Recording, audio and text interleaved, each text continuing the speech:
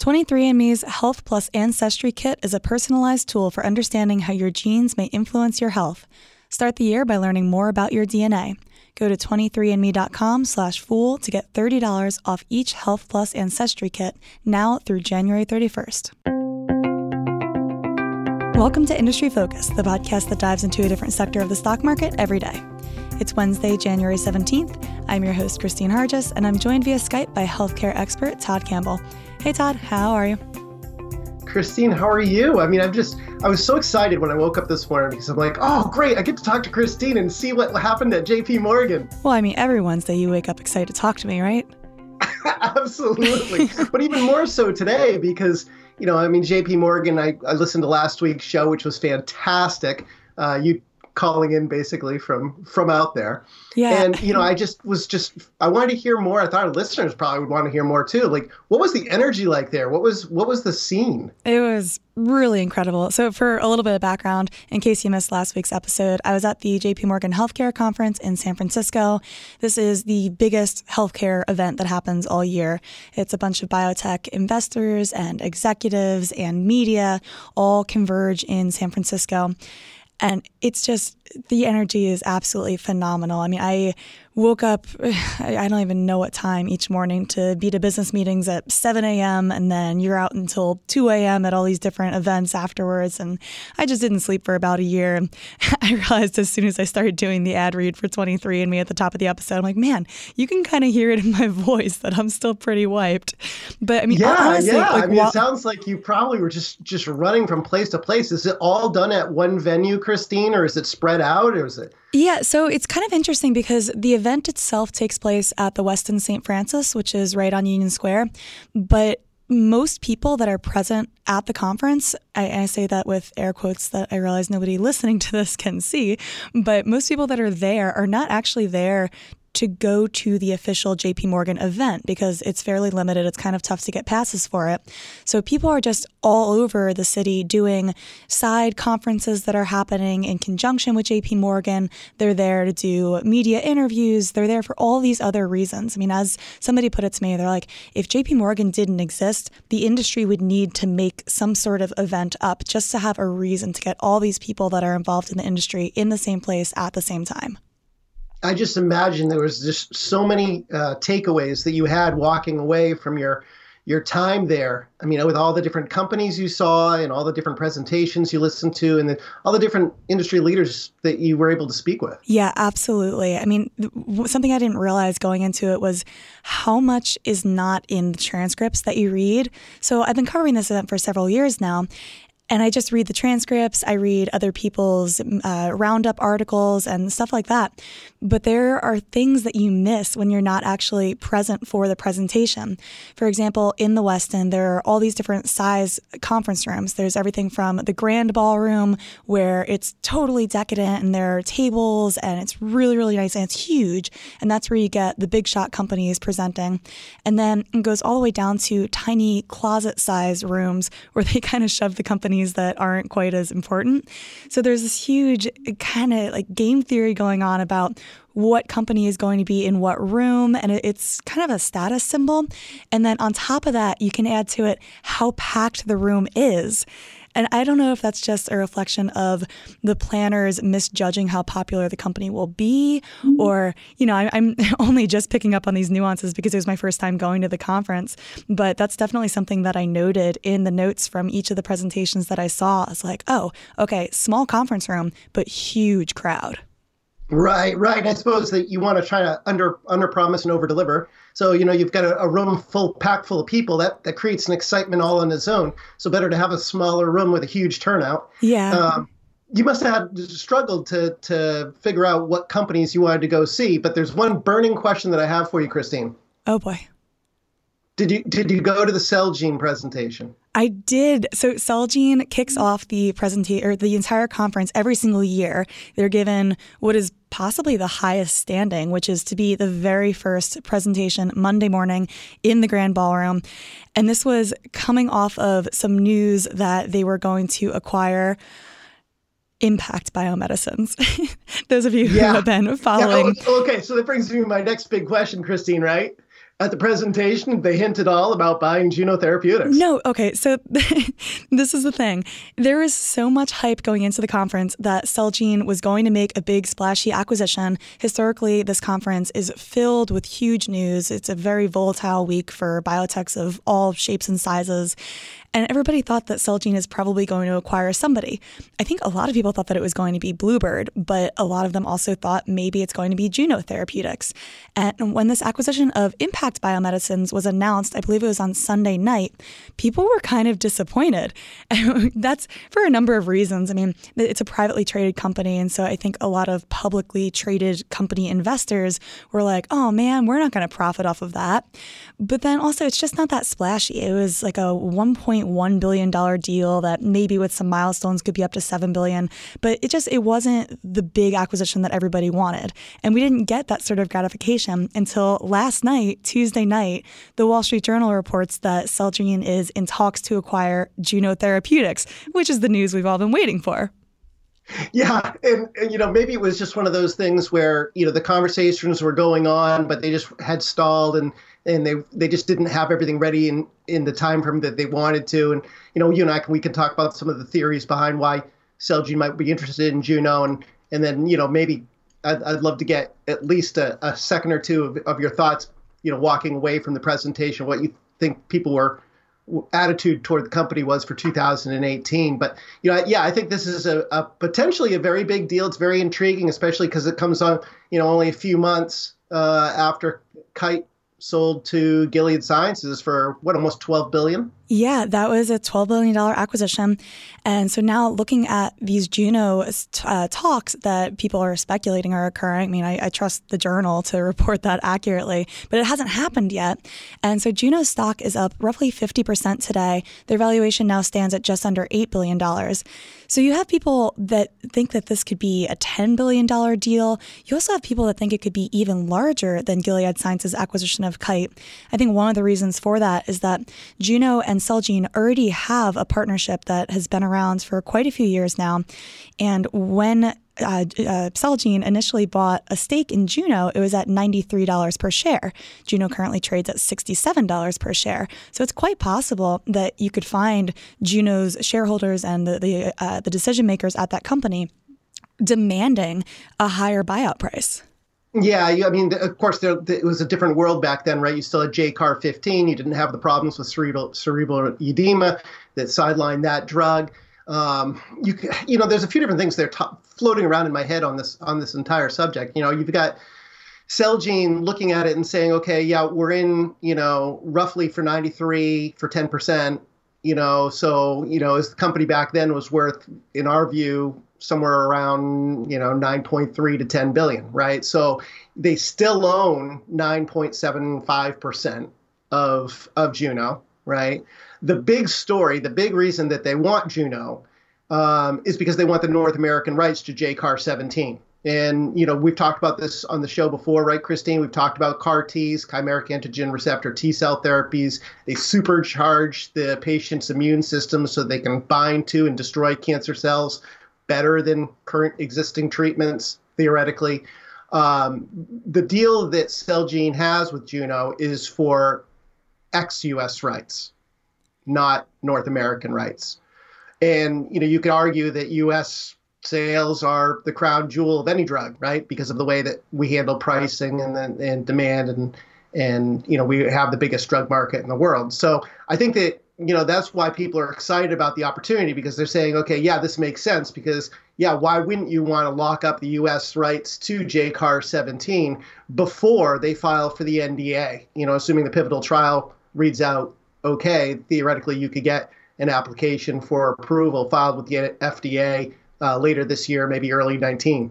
Right. And that does hint at the overall story with Juno, which is that they are still a pioneer of CAR-T therapy, but they really fell behind their competitors after 5 patients died back in 2016 during one of their trials, and they had to end that program. This was the 015 program that you mentioned earlier. So now their lead candidate is 017, and that could hit the market in 2019, but they're certainly not first to market with it. And their hope now is that it could be best in class, which from the looks of their data so far, it seems like it certainly could be the case, but a lot rests on the data holding up over time. Yeah, I was thinking about too, is it worth the 11.9 billion that Gilead paid, but Kite didn't have the same kind of a relationship for co-promoting. So Gilead was able to secure the entire rights to that drug.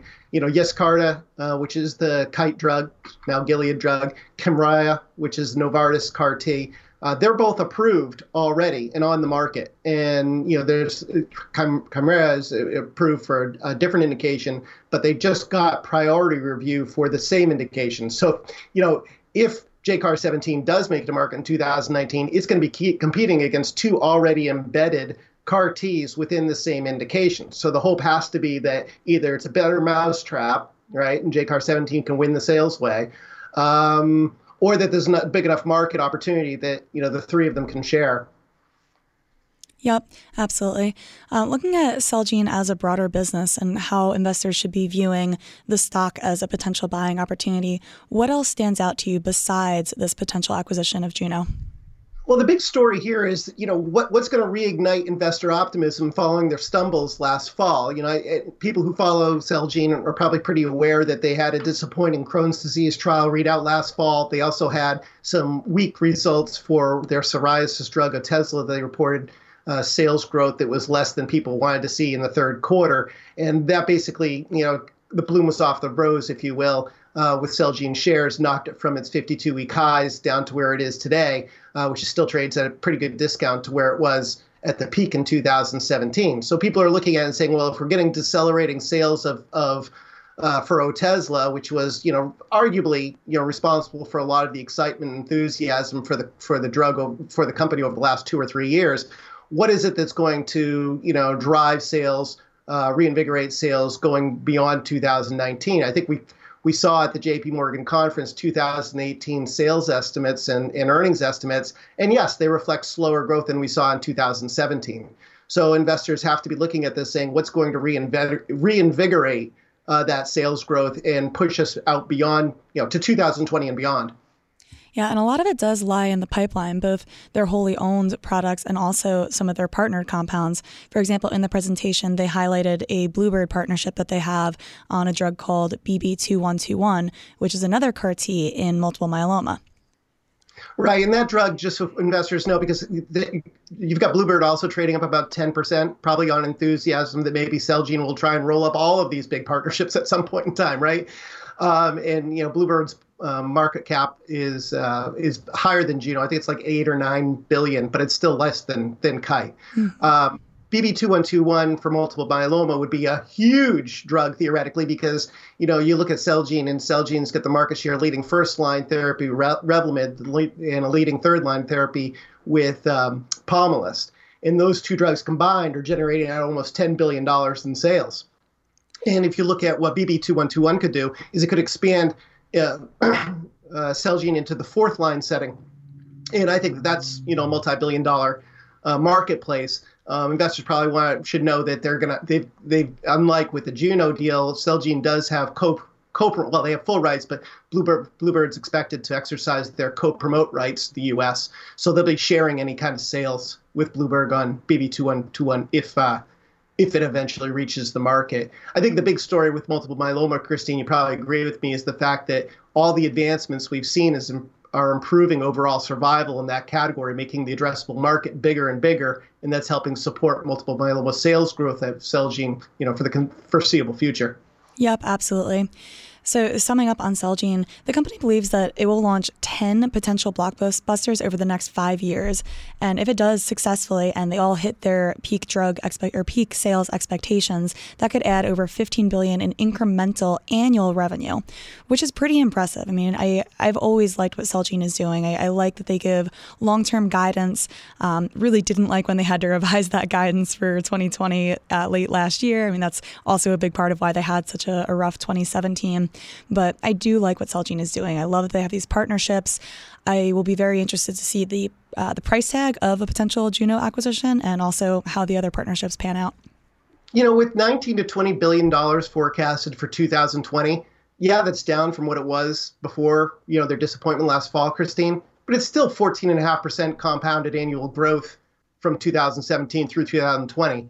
And EPS expected to go to $12.50. That's compounded annual growth of 19%. It's certainly not tough times, if you will, for Celgene. I mean, it's double-digit growth off of such a large base. I mean, it was only 2010 where, sales for this company were $3 billion. And now we're talking 10 years later, potentially doing, $20 billion in sales. Yeah, absolutely. I mean, they've gotten so big and they still have these very impressive expected growth figures coming forward. This episode of Industry Focus is brought to you by 23andMe. 23andMe's Health Plus Ancestry Kit is a personalized tool for understanding how your genes could influence your health. Send in just a small saliva sample and you'll receive more than 75 online reports on topics like lactose intolerance, genetic weight, and how your genes might impact your risk for certain diseases. Start the year by learning more about your DNA. Go to 23andme.com/fool to get $30 off each Health Plus Ancestry Kit now through January 31st. By the way, I saw the CEO of 23andMe present at a fireside chat, and she was just fantastic. This is a very interesting company, and this is not part of the ad read. Yeah, I think that it's really interesting where we're going to be 10 years from now in healthcare. We're certainly going to know a lot more about our bodies, our DNA and RNA than we ever did before. And hopefully that'll help, lead us to getting better treatment, better primary care, which, of course, dovetails nicely into the next topic, right? Yeah, absolutely. So the back half of today's show, we are going to cover another company that I saw present at JP Morgan. We received an email towards the end of last year from Deborah from San Diego, thanks for writing in, about Teladoc. The ticker there is TDOC, which had just been recommended by the Motley Fool's Rule Breakers service. This isn't a company that gets much love from Industry Focus, so we want to spend some time digging into the stock because they're working in a really important area of healthcare that could truly revolutionize the patient experience. It's Christine, it's interesting when you mentioned talking about it on today's show, I started doing more and more research on the stock, and the more and more research I did, the more and more transformative I came to believe that this company could potentially be, and the whole concept, if you will, of telehealth or healthcare on demand, however you want to look at this. I mean, I started thinking of it as being, almost to like what we've seen with Illumina in how it's transforming our understanding of our DNA or the RNA, or CVS and how it's transforming how healthcare is given in person by opening up so many of those minute clinics in people's local neighborhoods. And then I started thinking about Teladoc and saying, if I envision what health care, primary care is going to look like in 20 years, it could very well be that I'm staring at my smartphone and I've got the hologram image of a doctor above it. And, they're able to see me and evaluate me and talk to me as if I am actually in a doctor's office. And that's a pretty transformative, technology, theoretically, right?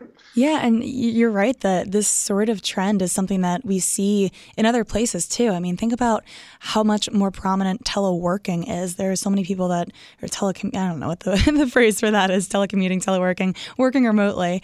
And there are more and more technologies that are enabling people to connect in ways that they were previously unable to do. So what telehealth is trying to accomplish, and specifically Teladoc, is to provide on-demand appointments and a whole health platform using your phone, using your computer, basically going over the internet and using your webcams and the phone's calling parts to quickly and easily have a doctor visit. And it's not for every single condition. I mean, there are still going to be critical care moments where you're going to need to go either to the ER or to your doctor or a specialist. But they've been expanding their platform, particularly with a fairly recent acquisition of a company called Best Doctors, which allowed them to secure access to more and more specialists. So the variety of things that can be treated via their platform is growing.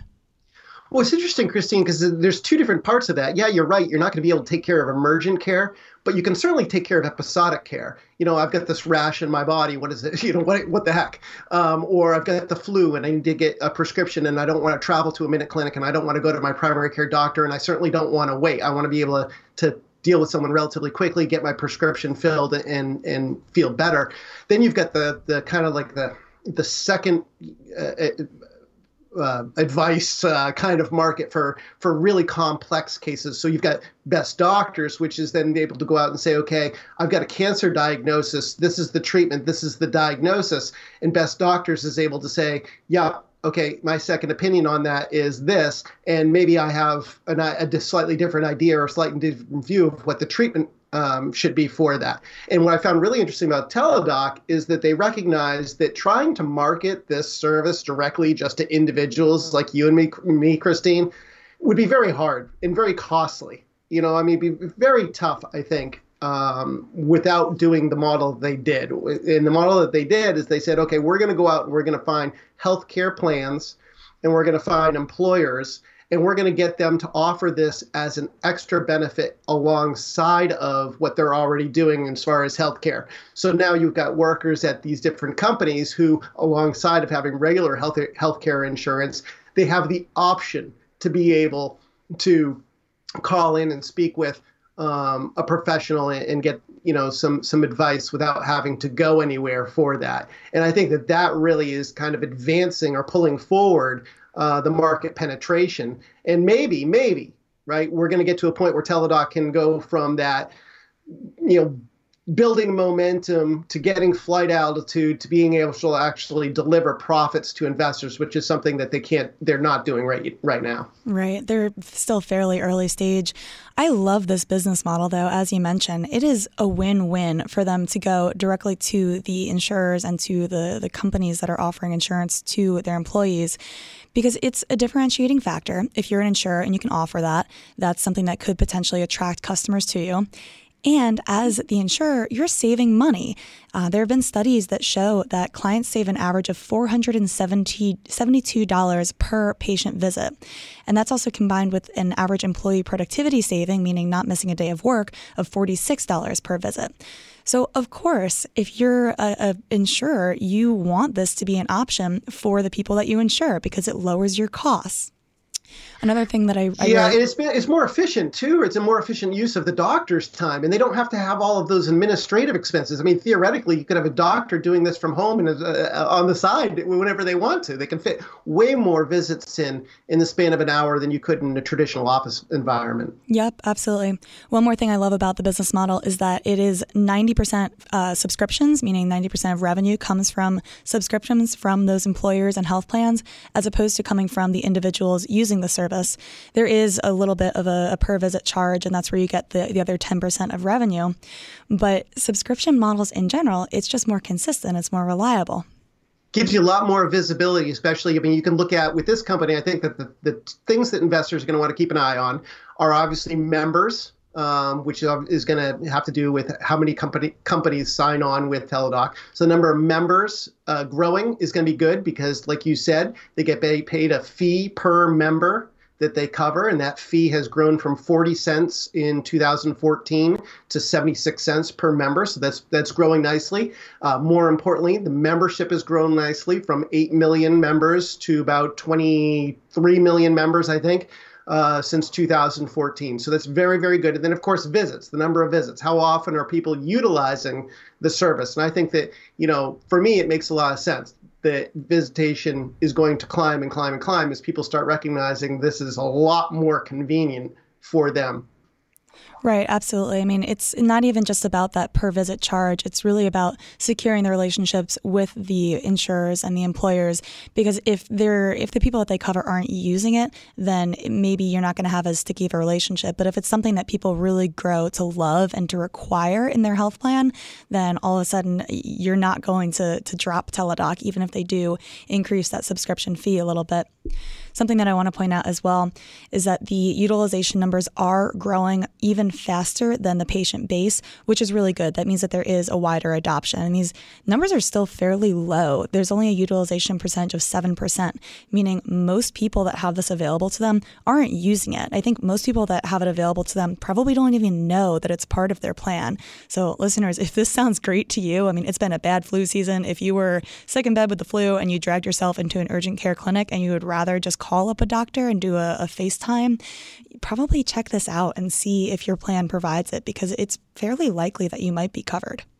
And the other thing, we didn't even mention this, there's so much to unpack here. I know we're running a little bit tight on time, but is the fact that, there's a lot of places in America where access to care really isn't good. You've got these medical deserts where there are not a lot of opportunities to see specialists or primary care doctors easily. You have to travel pretty far to do so. And I think that this is really going to fill a very important need in those areas that we should keep in mind. Now, as investors, I hinted previously, this company's still losing money, right? But sales are growing quickly. I think that in 2018, they're expecting to see 350 million to 360 million in sales. That would be up a lot from 232 in 2017. But they're expected to lose $1.47 per share. Now, that's better than the $1.83 they lost in 2017. But still, those losses are, those are. We have no real pathway yet to be able to say, okay, yeah, here's the year or here's when they're going to get profitable. But this company very much is in the rule breakers style. If you're not familiar with our service, there's a whole bunch of items that make a stock something that fits the rule breakers model. And a couple of them are definitely evidenced here, where it's still small and it's growing and it might be losing money, and the valuation therefore is kind of off the charts. I mean, you can't do much of a PE if you don't have earnings. But they're still early stage, and they're looking at such a humongous market. And I like what you said earlier, Todd, about Illumina, because this is a company that is disrupting its market. It's the top dog. They really don't have any competition. I mean, any smaller companies that are competing with them, I would say, are probably just going to end up getting acquired by Teladoc. But it's the type of business where the bigger your network gets, the stronger your competitive advantage is. And there is no close number two. I absolutely 100% agree with that. I think the only thing that I want to watch here is the cost side of the equation, because obviously most of the healthcare spending for the sector goes to providers. So the question becomes, okay, how expensive will it be providing these services, and does the market support a price that can cover those costs? And that's something that we're going to have to watch over time. 100% agree with you. Because again, like we started off the show, I look at where I think that healthcare, primary care will be in 20 or 30 years. And it's not me sitting in a doctor's office for a half hour waiting for him to finally call my name. Yeah, exactly. I mean, it's one of many ways in which the healthcare system needs to get more efficient. So I am thankful that there is a company out here that is doing this. And I from a personal perspective, wish them luck. I would love to have this wide network available to me. All right, that will wrap us up for this show. Thank you so much, Todd, for being here with me today. As always, people on the program may have interest in the stocks that they talk about, and the Motley Fool may have formal recommendations for or against, so don't buy or sell stocks based solely on what you hear. Thank you so much, Austin, for your work as always. He is our wonderful producer. For Todd Campbell, I'm Christine Hargis. Thanks for listening, and Fool on.